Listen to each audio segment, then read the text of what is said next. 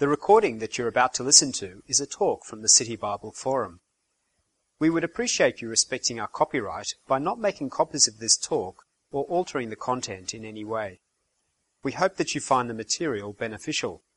If you would like more information on the City Bible Forum, you can visit us on the web at citybibleforum.org. Psalm 8. O Lord, our Lord, how majestic is your name in all the earth. You have set your glory in the heavens. From the lips of children and infants you have ordained praise because of your enemies, to silence the foe and the avenger. When I consider your heavens, the work of your fingers, the moon and the stars which you have set in place, what is mankind that you are mindful of them, human beings that you care for them? You have made them a little lower than the angels and crowned them with glory and honour. You made them rulers over the works of your hands. You put everything under their feet. All flocks and herds and the animals of the wild, the birds in the sky and the fish in the sea, all that swim the paths of the seas.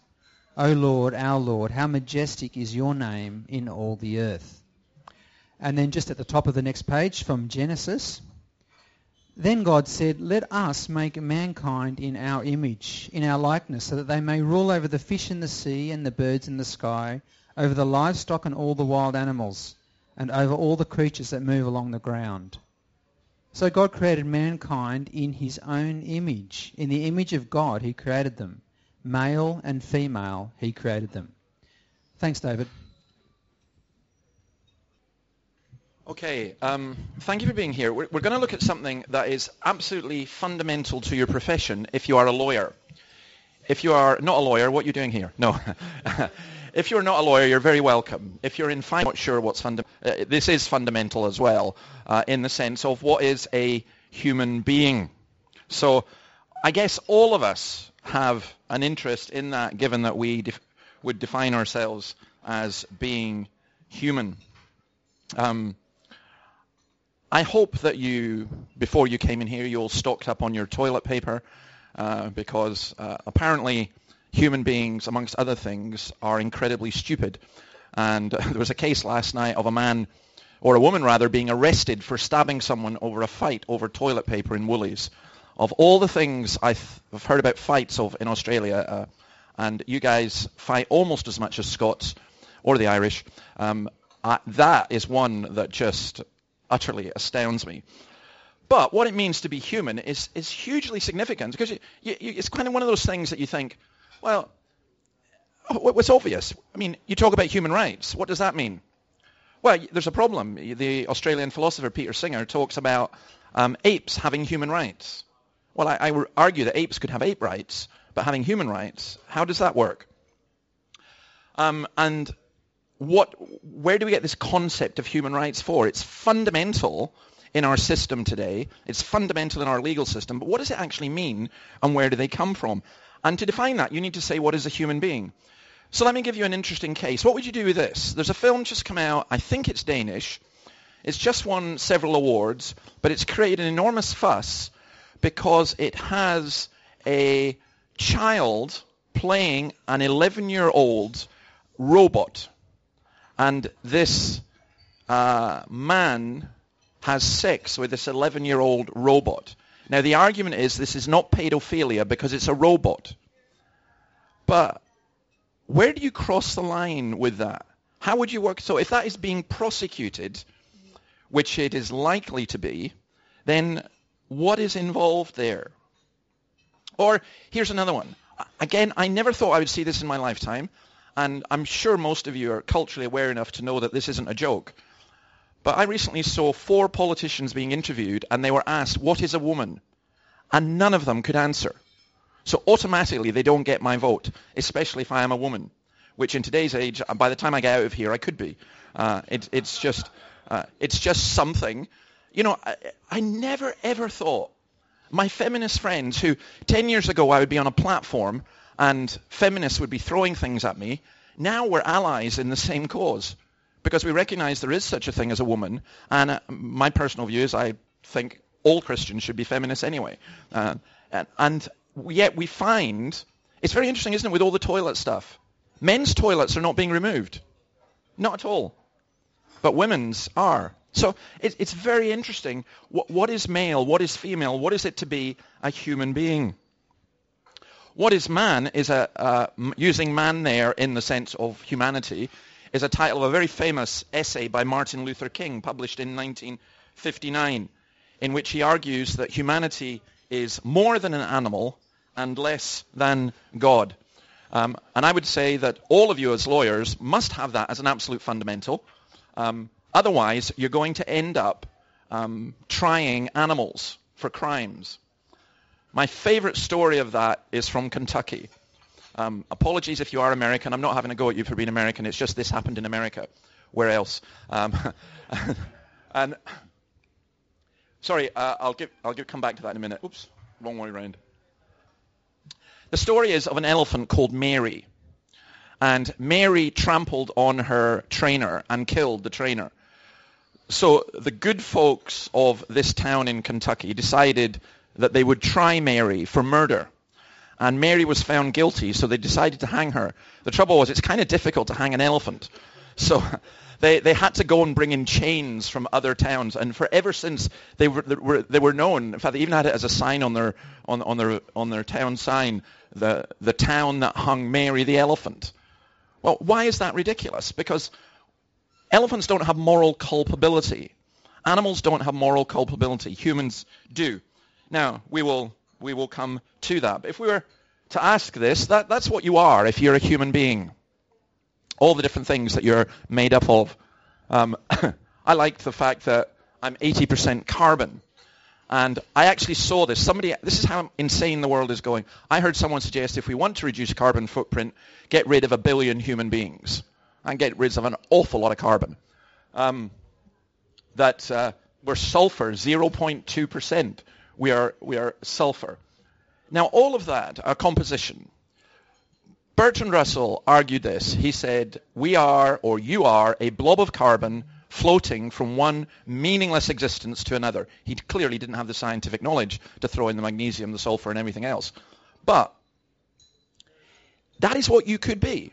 I remember speaking to a woman who's absolutely brilliant postdoc research scientist, chemist, and I said to her, do you believe that everything is chemical? And she said, yes. And I said, do you live like that? And she said, no, I couldn't. And she didn't see how having that fundamental disconnect was a real problem. Because if everything is chemical, then, I was just hearing, I don't want to alarm you, as well as the run on toilet paper, and the bushfires, and the floods, and the locusts in Africa, and coronavirus from China, and earthquakes in Turkey. There are now a plague of rats in Sydney. What makes you think, what makes you certain that if the plague of rats infests your house, that you have the right to kill them? You have the right to remove them? Are they any worse than you? Are they any better than you? If we're just chemicals, you really have no logical basis for saying that. And that has a lot of implications in other things as well. You are just a blob of carbon floating from one meaningless existence to another. The psalmist asked the question, what are human beings? And I actually have more and more sympathy with this viewpoint as we go on, as I go on in life, because working out what a human being is essential in so many areas of life. Let me say this first of all. Human beings are created. I love when you get secular newspapers coming up with articles which tell you what the Bible's been saying for a long time. The Guardian published this article about Earth being a water world as though it was some stunning new revelation. And it was arguing that the Earth was once all covered in water, and then that the land and the animals and everything evolved out of that. I'm saying, yeah, guys, you're a bit slow. Read Genesis 1. But human beings, I'm arguing, are created. I'm going to say like everything else is created. We are not uncreated. The only uncreated being, or the only uncreated thing, the only uncreated being is God. We are created in God's image. Let us make mankind in our image, in our likeness, so that they may rule. Now, there's a whole There's so much in these two verses that are fundamental and core to how we live as human beings and how our society is. So, what does it mean to be made in the image of God? Now, please do not make the error that so many people make, that it means that we look like God. We don't. God is a spirit. He doesn't have a body. It doesn't mean that we look like, does God look male? Does God look female? No, it's a meaningless question. The sense of God being male or female, by the way, is an interesting one as well. But biblically speaking, he's not male nor female. We use, because he's revealed in that way, the revelation. But there's no XXXY or anything like that. And there's no gender in the sense of societal gender construct, because God is beyond and above all that. But being made in God's image in this means in knowledge, righteousness, and holiness. For those of you who are Christians who haven't yet reached the absolute peak of belonging to Presbyterianism, or backslidden down that route, you may not know the Westminster Shorter Catechism, which it's a wonderful tool, and I would recommend you use it. If not, or the Dutch, the Heidelberg Catechism is wonderful. But I love the question that they have. How did God create man? God created man, male and female, after his own image, in knowledge, righteousness, and holiness, with dominion over the creatures. That's a brilliant definition. It tells you three things. Human beings are rational. That is extremely important. Never let go of the fact that humans are rational. The idea that we just move by our feelings or our chemistry. We have the capacity to think. We have the capacity to verbalize. We have the capacity to communicate in that way. Human beings are moral. Now, again, this is really important. Again, for those of you who are Christians, do not fall into the trap of saying human beings are amoral, without morality, or immoral, or that it's only Christians who are moral because they have the Bible. The Bible does not make us moral. The Bible presupposes that we are made in the image of God, that we are moral, and that we are accountable. And that is incredibly important in lots of ways. I remember a young man one time who was, he's, I think, 12 years old, and he was smashing up a youth club I was in, and I took him outside. I held up his head against the wall. I realize now you couldn't do this. One of you guys would be prosecuting me. But he accidentally, and it was an accident, did bang his head off the wall, and he said, "You can't do that, you can't do that." And I said, "No, I apologize for that. I didn't mean to do that." But I said, "You cannot smash up." I mean, literally at a crowbar, smashing up a tennis table. You can't do that. And he says, "I'll get the police on you, the police. I'll get the police on you." And I said, no, you won't. I said, because who are the police going to believe? You, a wee naff, as we called him, or me, an upstanding minister. And he looked at me and said, "You can't do that." And I said, "Nah." I said, "Look, come on, mate." I said, "I want you to stay here.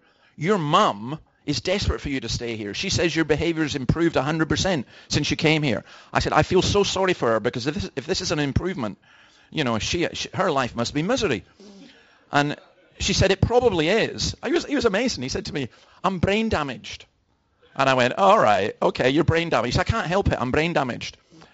And I said, and this was true. It turned out to be true. He had an accident in the car when he was 8 years old, and he was brain damaged. So I said to him, "Okay, you're going to stay here, but I'm going to give you a choice. You get two options. You can be treated like a human, or you can be treated like an animal." He said, "What do you mean?" I said, "Look, if I treat you like an animal, I'm saying you can't help what you're doing. You're going to wreck the place. So everywhere you go, two of my leaders are going with you. Whether it's to the toilet or whatever, you ain't going nowhere without somebody being with you to restrain you, because you can't help it." He says, "What does it mean to be treated like a human?" I said, "I was hoping you'd ask that question." And it's simply this. Are you aware when you're just about to lose it? Are you aware you're tipping towards that point where you're just going to go crazy, where your fuse is so short? And he says, "Yeah, I think so." I said, "Okay, here's the deal. Being treated like a human is this. The minute you begin to feel anything like that, you stop whatever you're doing, you drop it, you run, and you find me. That's the deal. So I'm going to treat you the same as everybody else. You get to do what you want. You get to be free. But you come to me, immediately you feel, uh-oh, I'm going to lose it." I said, "You can lose it with me, that's fine. I don't mind. But you're not losing it with the other kids." And it worked. Not completely. He still had moments. But it really did work, and he ended up being able to go back to school. He ended up getting a job, and I remember he was incredibly grateful for being treated like a human being. I think our courts, by the way, that's what you should do. You should treat people like moral, accountable human beings, with the rare exceptions, they do exist, of people who've lost all moral culpability and who've lost all rationality, and that is a severe illness. Humans are rational, humans are moral, and the third thing is humans are spiritual. And that, again, is what we say by being made in the image of God. There's a longing for something eternal. There's a longing for something more. Out of that arises the sense of beauty. Out of that arises art. Out of that arises love. Out of that arises all the great things about humanity. Let me just add a couple of things here. I would argue what the Bible teaches, it's also self-evident, that humans are created with gender, male and female. Now, don't make the mistake of taking the 0.001% of the population who are intersex. They still have XXXY. It's a really, really bad idea to make laws according to exceptions. There are always exceptions. But gender, we are created male and female, and what does that mean? Now, it doesn't mean, I have a lot of sympathy with those who see gender as a social construct because they perceive gender as being portrayed in terms of roles. It's very, very interesting. I knew a woman when in my Highland village where I was, and today she would have been asked to get an operation. She would have been told she was male because she was a mechanic and she dressed in men's clothes and so on. But she wasn't. She was just, why fit the stereotype? Here's the irony. After decades of feminists fighting sexist stereotypes, the transgender stuff is bringing them back. How do you know you're a woman? You wear red lipstick and high heels. That's how you identify. And you think, where did all this go? Why did it work out like that? So gender, we're created male and female. Identity, what is our identity? Ultimately, I would argue that human identity is found only in our Creator because we are made in the image of God. Marriage, huge issue in legal terms. Where does marriage come from? Marriage is not a social construct. Marriage is not something that arose out of Christianity. Marriage is something that God gave before the fall to all human beings. It is a societal norm. It is the means by which children are brought up. I mean, basically, you're all very clever people. If there are no children, there will be no human race in a couple of decades' time. But this is saying this is the best environment for children to be brought up. And never in human history has there been found anything else that works. And also, humans are societal beings. We serve one another. You may think life would be wonderful if I was able to sit in here and have breakfast on my own. Sometimes I like that. Sometimes I want out. I want space. But in reality, we need society. We need people, and because we've been made communal animals. Now, what happened is, and this is a very brief summary, there's the fall. And that is when humanity, given the choice between serving God or not serving God, chose to reject God. The fallout of that is considerable. So that does affect the environment. There is a human factor in climate change. It does affect society, and it does affect our relationships with one another. I have really good news for you, or it may be bad news. There are no lawyers in heaven, because you won't be needed. I don't think there'll be any doctors either. It's not saying that doctors or lawyers can't go to heaven. It's just going to have a different occupation. So make the most of the one you've got while you're here. But we go our own way. We act as God. We determine our own right and wrong. And that creates chaos in society. Because if the law is not king, it means that the king is the law. And it means that the rich and the powerful get to determine what the law is. And it means what you are putting forward as law today, in 10 years' time, may be illegal. Because it's determined by people chopping and changing. I would argue that autonomy is at the root of many of our problems. Sin ultimately is rebellion against God, and it's an assertion of our own sovereignty and authority. And I would argue that when we cease to believe in God, it's not just that we lose the sense of the divine, but as the Roman Catholic writer G.K. Chesterton put it, we lose the human. So I've been reading a great couple of books on Australia's religion. And I have no doubt at all, after reading those books and looking at other history, that Australia was built on Christian principles. You remove that, I think you're going to make Australia a much more inhumane place. And I'd be prepared to argue that. That's why the ultimate in humanitarianism, the ultimate in humanism, is to enable people to know God. Because without that, we are missing an essential part of what it is to be human. And let me finish with this. Humans are mortal. You know, what's the statistic? 3.4% of people who get coronavirus are going to die. Okay? I'm sorry, 100% of people are going to die. That's one of the statistics that none of us can get around. And it's the panic that people have. You know, for me, it's incredible. We are mortal. And that's why Christ came. Since the children have flesh and blood, he too shared in their humanity. It's the most amazing thing that Jesus Christ, the Son of God, became a human with all that involves. And it's incredibly complex in one sense. So that by his death he might break the power of him who holds the power of death, that is the devil, and free those who all their lives were held in slavery by their fear of death. I think what we're seeing in our current culture is that fear working itself out. As if you're a Christian, I would say, follow Peter's advice, where he says, do not fear what they fear. But I would also say, we need to assert what it is to be human, the dignity of humanity, the worth of human beings, every single human being. So let's leave it there. In Psalm 8, verse 2 says ordained praise. What does the ordained mean? Does it mean a sort of predestined? Yes, it does, in the sense of purpose. So what is your purpose? So Eric Liddell, for example, if you've seen that story, when in the film he says, God made me to run fast. Well, it's what's our reason for being? And this is quite an astonishing thing, that the reason for human beings existing is to praise God. And therefore, if you're not doing that, you're missing out on a great part of your existence. Verse 5, how did David, that's obviously the psalmist, not me, know humans are made a little lower than the angels? How would David know this? What did David's era know about the angels? Well, here's a fascinating thing. If you read Charles Taylor's A Secular Age, and it will take you some time, but it is well worth it, I think Charles Taylor, Canadian, I think he incontrovertibly proves that the vast majority of humanity through the vast majority of time has been, inverted commas, spiritual. The belief in angels, spirits, and so on is innate, in other words. And people have to be educated out of that, if you like. Though it's quite paradoxical, isn't it? In our culture, people are more likely to be educated out of belief in God than they are out of belief in angels. Go to a bookshop, you'll see far more books on angels than you will on Jesus Christ. How did David know? The same way that we would know anything. Experience and revelation. We believe that the Bible men spoke from God as they were carried along by the Holy Spirit. Sometimes I think David spoke better than he knew, as did most of the prophets. How do we discuss morality with non-Christians? How do we explain death to secularists? Well, in one sense, that's quite easy.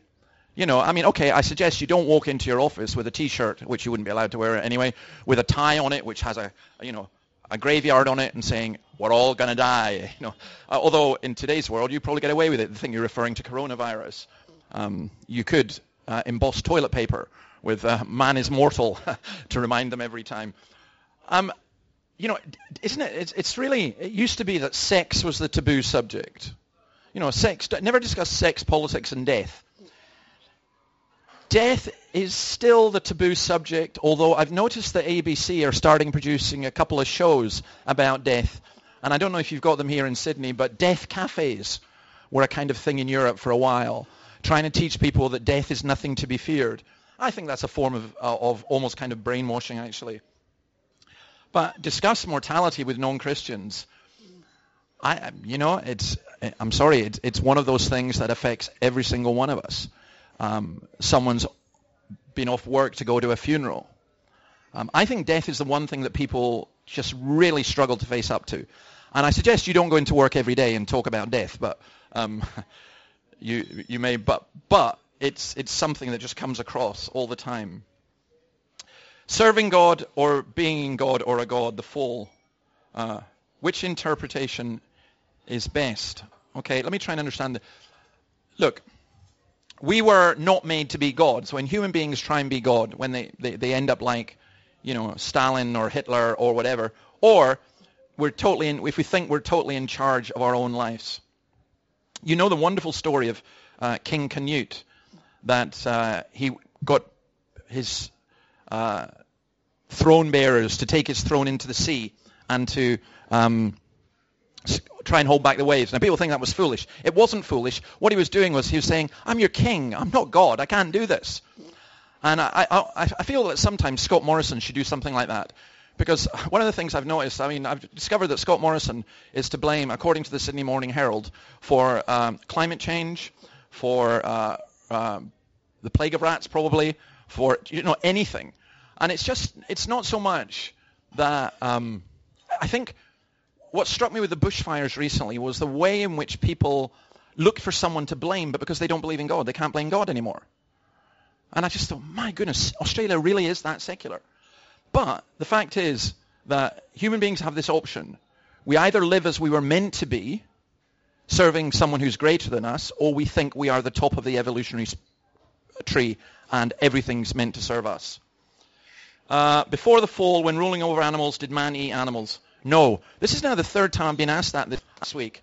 Our vegan is beginning to come out, but I still had bacon just now. Apologies. No, I don't think that we did eat animals before the fall. Any thoughts on why Jesus came to earth as a man? Yes. Very straightforward. To save men. It was only as a man that a man could atone for our sins. He had to become a man, but he also had to be God. What do you think is the key ways that humans are different from animals apart from lacking moral culpability? Rationality, language.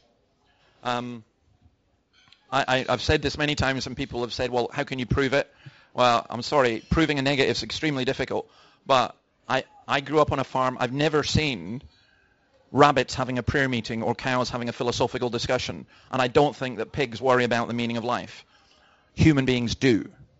That. So we have rationality, we have moral capability, and I would say spirituality.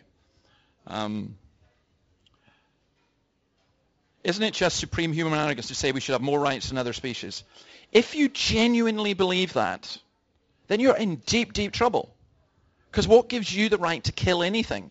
But how are you going to live? A snake comes into your place. Oh, you have as much right to be here as I do. Same with the rats and everything else. I don't think it's human arrogance. I think it's reality. I think it's the truth. I tell you what happens is the arrogance comes when human beings say, well, maybe all species are the same, but we're going to determine who should live and who should die. Because that quickly changes into we're going to determine which human beings should live and should die. So in the Rwandan genocide, for example, the Hutus called the Tutsis, or was it the other way around, cockroaches, which gave them a reason for killing them. Hitler called the Jews rats. It's a reason for killing them. I would argue that, again, legally, you've got a real key issue here. Supposing you have someone comes and seeks permission from a court to kill their severely handicapped and disabled child who's in pain. Which of us wouldn't feel such empathy and such sympathy? But do we have a right to do that? Do we have a right to determine who should live and who should die? That's a very, very interesting and disturbing question. And I do think, with the euthanasia debate, people say, well, you wouldn't treat a dog like that. I'm sorry, I grew up on a farm where I had a pet dog who started worrying sheep. Dead. We killed our dog. We had to. We had no choice with that at one level to protect the sheep. But if a human being had done that, we couldn't kill the human being because there is a difference.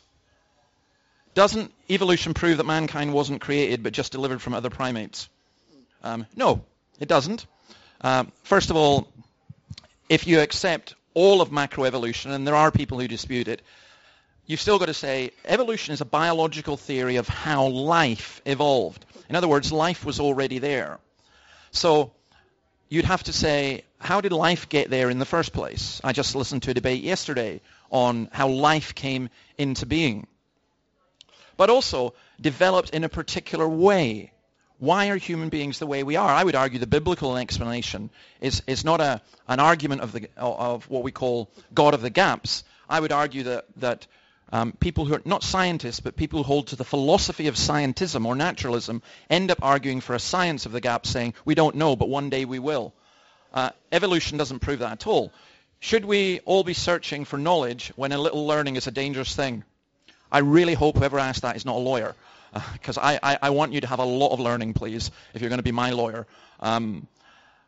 What Paul is saying is a little learning is a dangerous thing, so use your mind, use your logic. That probably means a lot of learning is quite a good thing.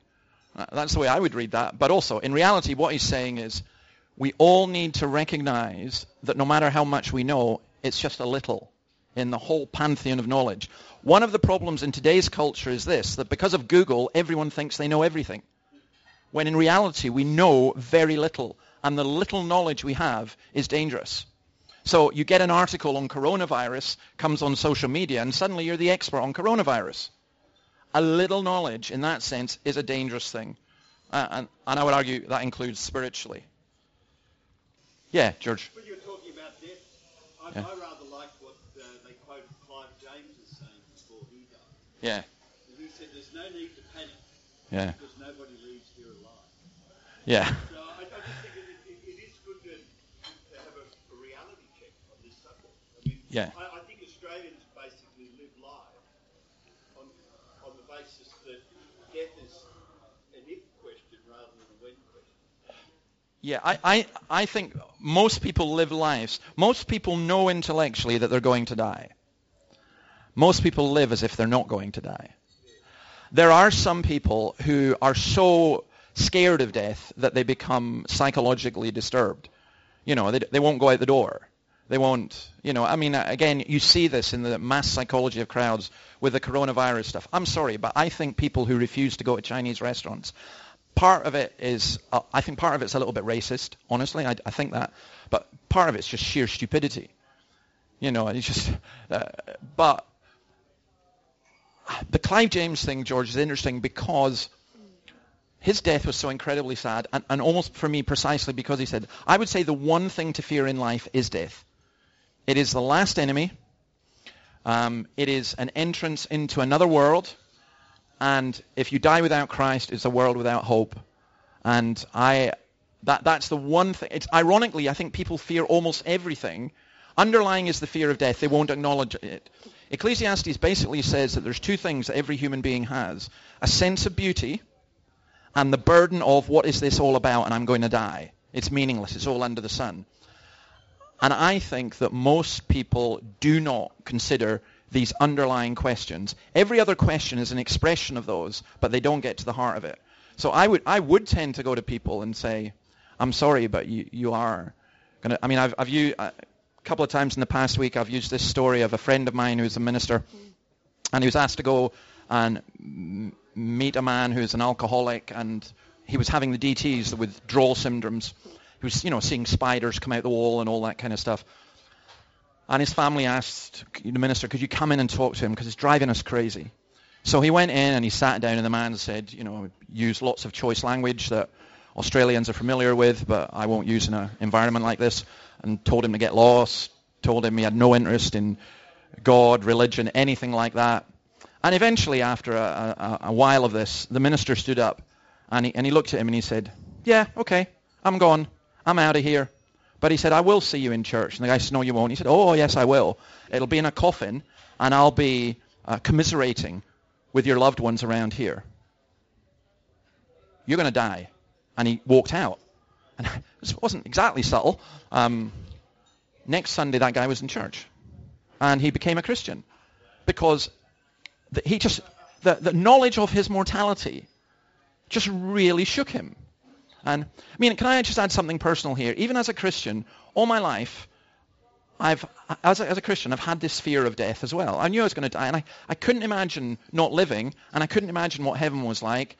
And you sometimes think, what's the point of all this? What's the point of working? What's the point of, everything when it's all going to go? You've got that tiny, beautiful wee baby in your hands, and you're thinking, well, they're born to die as well, And it was only after I was severely ill in 2011, when I came out and, had to think about what life and what death was, that I realized that what C.S. Lewis talks about this world being the Shadowlands is true, and that there's a reality beyond. And our life is getting ready for that, is being prepared for that. We are on a journey. And I think the point of your question is simply this, that, and with this I am going to finish,